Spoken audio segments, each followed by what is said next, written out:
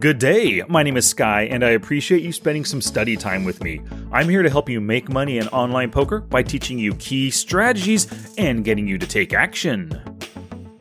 So I've been looking forward to bringing you this episode for quite some time now because making poor, losing river calls, it's a problem that all of us have, and it's a huge leak that we need to address as soon as possible. And that's what I'm going to help you do with this episode. We're going to learn to make winning river calls and some smarter laydowns. To help you learn from this episode and to get the most from your study time with it, first, whip out that poker journal. Excuse me while I whip this out. And then go to the show notes page, smartpokerstudy.com/pod459 for note-taking help. Okay, no more talk. Let's get to river calling. Gambate! Woohoo! I'm a college man. I won't need my high school diploma anymore. I am too smart. I am too smart. I am too smart. I am too smart. S-M-R-T. I mean S-M-A-R-R-T. So how many times have you heard someone say, I know you've got it, but I call? Yeah, we've heard that hundreds of times from other players. What do you think in your head when you hear somebody say this? It's probably something like, then why are you calling? It's obvious you're beat. You know you're beat, so you should just save those chips and fold right now.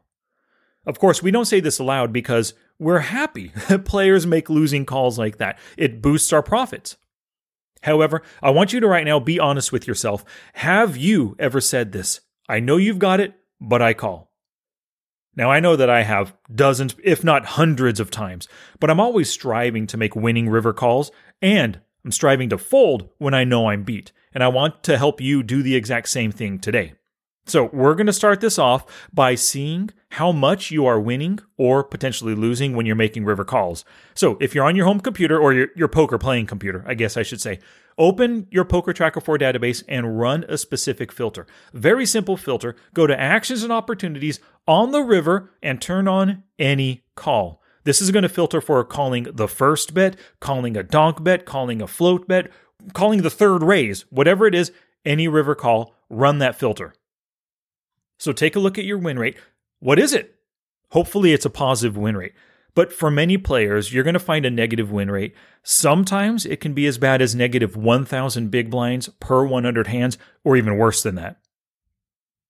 Now, a lot of people are going to tell you that being a slightly losing player when calling rivers, that's okay. It's acceptable. For example, if your win rate is negative 500 big blinds per 100 hands, that means you lose on average 5 big blinds with every river call you make. So they're going to reason something like, you commit on average 10 big blinds through the streets before the river. After you call, you end the hand on average with only losing 5 big blinds. This means your river calls are saving you 5 big blinds. Good work! Now I'm going to tell you, I think that's the wrong way to look at it. Your decision to call should lead to winning the hand most of the time, giving you a positive win rate. I know that you are not calling to lose less. Nobody calls with the idea in their mind. They're not saying to themselves, well, this call, it's going to lose me less in the long run. Nope. We call rivers to win the hand, so we shouldn't be satisfied with a losing win rate. So why do we make losing river calls, especially when we know we're beat? Most often, we have a one-pair hand, and we hope we're good. We hope he's bluffing, we hope he's betting a weaker hand, we hope he didn't just river his flush, and maybe we hope that he wasn't betting trips the entire way. Losing river calls are the most expensive mistakes in poker. This is when the pot's the biggest, so a bad river call, it's worse than a bad pre-flop call, a bad flop, or a bad turn call. So why do you call the river with a top pair hand or just any one pair hand when you know you're beat? I think there are 4 reasons why you call, and they're all related to emotion. So reason number 1 is that you don't want to be bluffed. It sucks getting bluffed. You pull off bluffs all the time, and because of this, there's some hopeful part of you that believes your opponent also bluffs all the time. But here's the truth of the matter. Most of your bluffs are made pre-flop, on the flop, or on the turn. And they get progressively fewer as the hand goes on. You and your opponents bluff the river the least often. Let's see how often you bluff the river. You're still on your Poker Tracker 4 computer, I imagine. Run another filter for simply bet river. Now go through every single hand and calculate the percentage of bluffs that you made. Now, I went through my database. I did this for 2 months, and I came back with 96 river bets. I went through all of them, and I counted 8 bluffs. Yeah, less than 10% of my river bets were actual bluffs, and I broke it down. 4 were weak pairs, 1 was an ace high, and 3 were no pair hands. So it's pretty obvious I'm a value-oriented river bettor, and most other tight aggressive players are this way, as are loose aggressive and recreational players. Most players, if you think about the hand that they hold at the river, they're often happy just checking and maybe calling instead of betting because they have a weaker showdown-worthy hand and they have missed draws or they have a weak second pair kind of hand. So if they're betting, it's most likely for value. Now, reason number 2 that we make losing river calls, it's because you feel you are pot committed. So you've put money in the pot on the first 3 streets, and you still think of that money that you already put in as your money, and you're just not going to give up on it. But here's the truth of the matter. The money in the pot, it's no longer yours. The only way the pot should affect your decisions is when you are calculating some form of poker math like break-even calling point math. Let's give a quick example, right? If the final pot is 20 big blinds and your opponent bets 10 big blinds, you need to win the pot 25% of the time just to break even with your call. And all break-even math is, it's just the risk divided by total reward.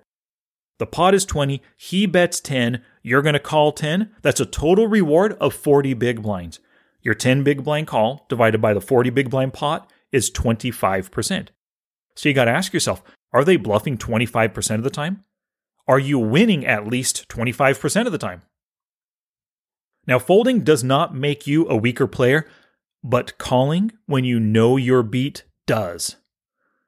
There's no such thing as pot committed when you know you're beat. If you can save 10 big blinds by not making a losing river call, that money stays in your bankroll, and a big blind saved is a big blind earned.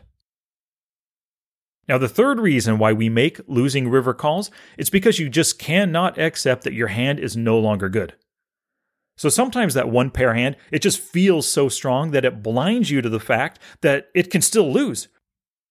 Maybe you hit top pair, top kicker, ace, king on an ace high board, and you think to yourself, whoa, bingo, I'm going to win a huge pot right here. So you bet the flop and the turn, and when your opponent comes out firing on the river, you rationalize that your hand, it just can't be beat. You hit top pair, top kicker. How can you have something better? But here's the thing. His bet is telling you that you're probably beat. And the truth of the matter is, the hand is not over and you haven't won until the pot is pushed your way. So it doesn't matter if you flop top pair, top kicker, a set, or even a flush.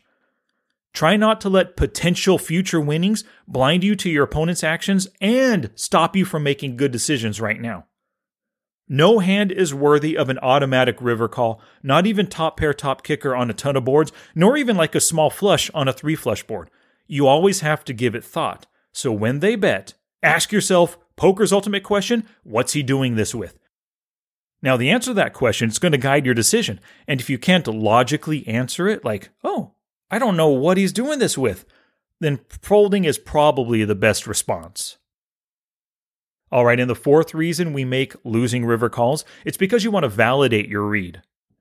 So sometimes you say to yourself, if I call and I'm wrong, hey, at least I get to see what they have and I can learn from it.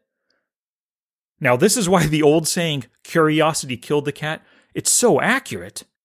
Here's the truth of the matter. If your opponents are like me, and a lot of them are, where they bet 90% of the time with hands that beat one pair, then you are making an automatic losing call. Most of the time, they're betting hands that they believe will win. That means it's like 2 pair, or even better on dry boards, and straights are better on wet boards. And you've probably called to validate your read dozens or even hundreds of times. So it's been validated over and over again. So when are you going to finally get this through your thick skull? It's been validated dozens or hundreds of times. Stop validating and start folding when you know you're beat. So I want to help you work to make winning river calls and fold more often. There's 2 aspects of this. First, we're going to talk about in-game work while you're playing, and then study work as well. So for in-game work, here's the first part. You are in the hand and you're facing a river bet. The first thing, I already mentioned this, is poker's ultimate question. What's he doing this with? That should pop into your mind, boom, right away. In fact, write it down on a little sticky note, put it on your computer right now. What's he doing this with? Now, you should have actually been asking and answering this question through every single street. If you have been, your answer on the river to that question will be more precise and accurate because you've been assigning a range and then narrowing it already through the streets. And then you want to let your answer guide your response to their better raise. When you're calling a river bet, it's because you believe your hand can win. So it's critical that you can name worse hands in his river betting range before you click call. Now, this is why I love this second question. Is he betting the best hand I beat? For example, we talked about this before. You hold ace-king on a rainbow ace-high board. You flop top pair top kicker, and your opponent called the flop in the turn. The river card is a blank, so it doesn't complete a straight nor a flush, but he comes out firing 2/3 pot. So is he betting the best hand I beat? Is he betting ace-queen? Now, if you believe he can, and maybe even some worse hands like ace-jack and ace-10, then calling is probably a good play. And oftentimes, we hope our opponent has a busted bluff, but don't be too quick to put them on a busted draw river bluff. Here's a third question you can ask yourself. Does he have busted draws he can bluff? You want to make your bluff reads based on player type, so loose aggressive and tight aggressive players, they can absolutely bluff more often. And it helps if you've seen them bluff a river in the past. Now, with those 3 questions I just gave you, if you can't come up with a good answer to any of those questions, then just fold the hand. But tag the hand so you can review it later. And then here's a great tip. I want you to tag every losing river call with a new tag. Make this in Poker Tracker 4 right now. Name the tag losing river call.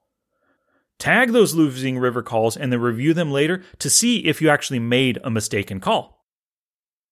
Now, the second bit of in-game work you can do is when you're not involved in the hand.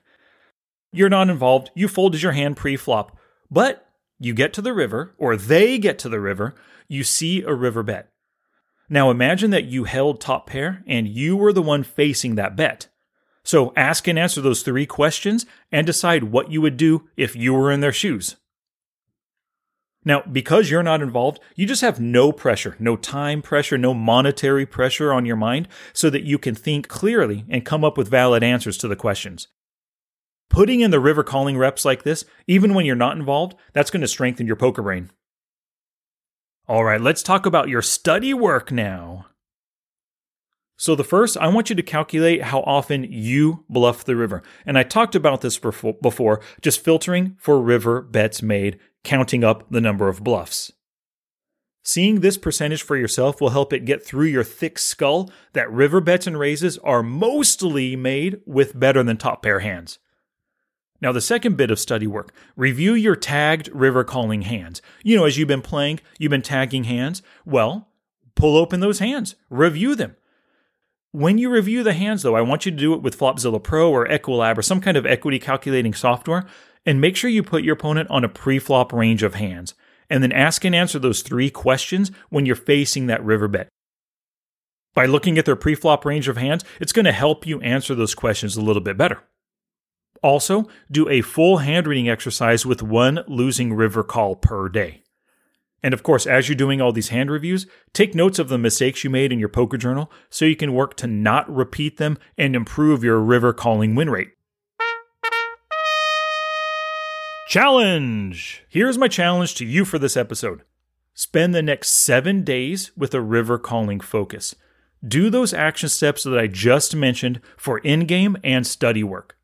At the end of your 7 days, pull up your river calling win rate again to see your progress. And good luck to ya. Oh, that's it now. Get out there and be somebody. Go write a book.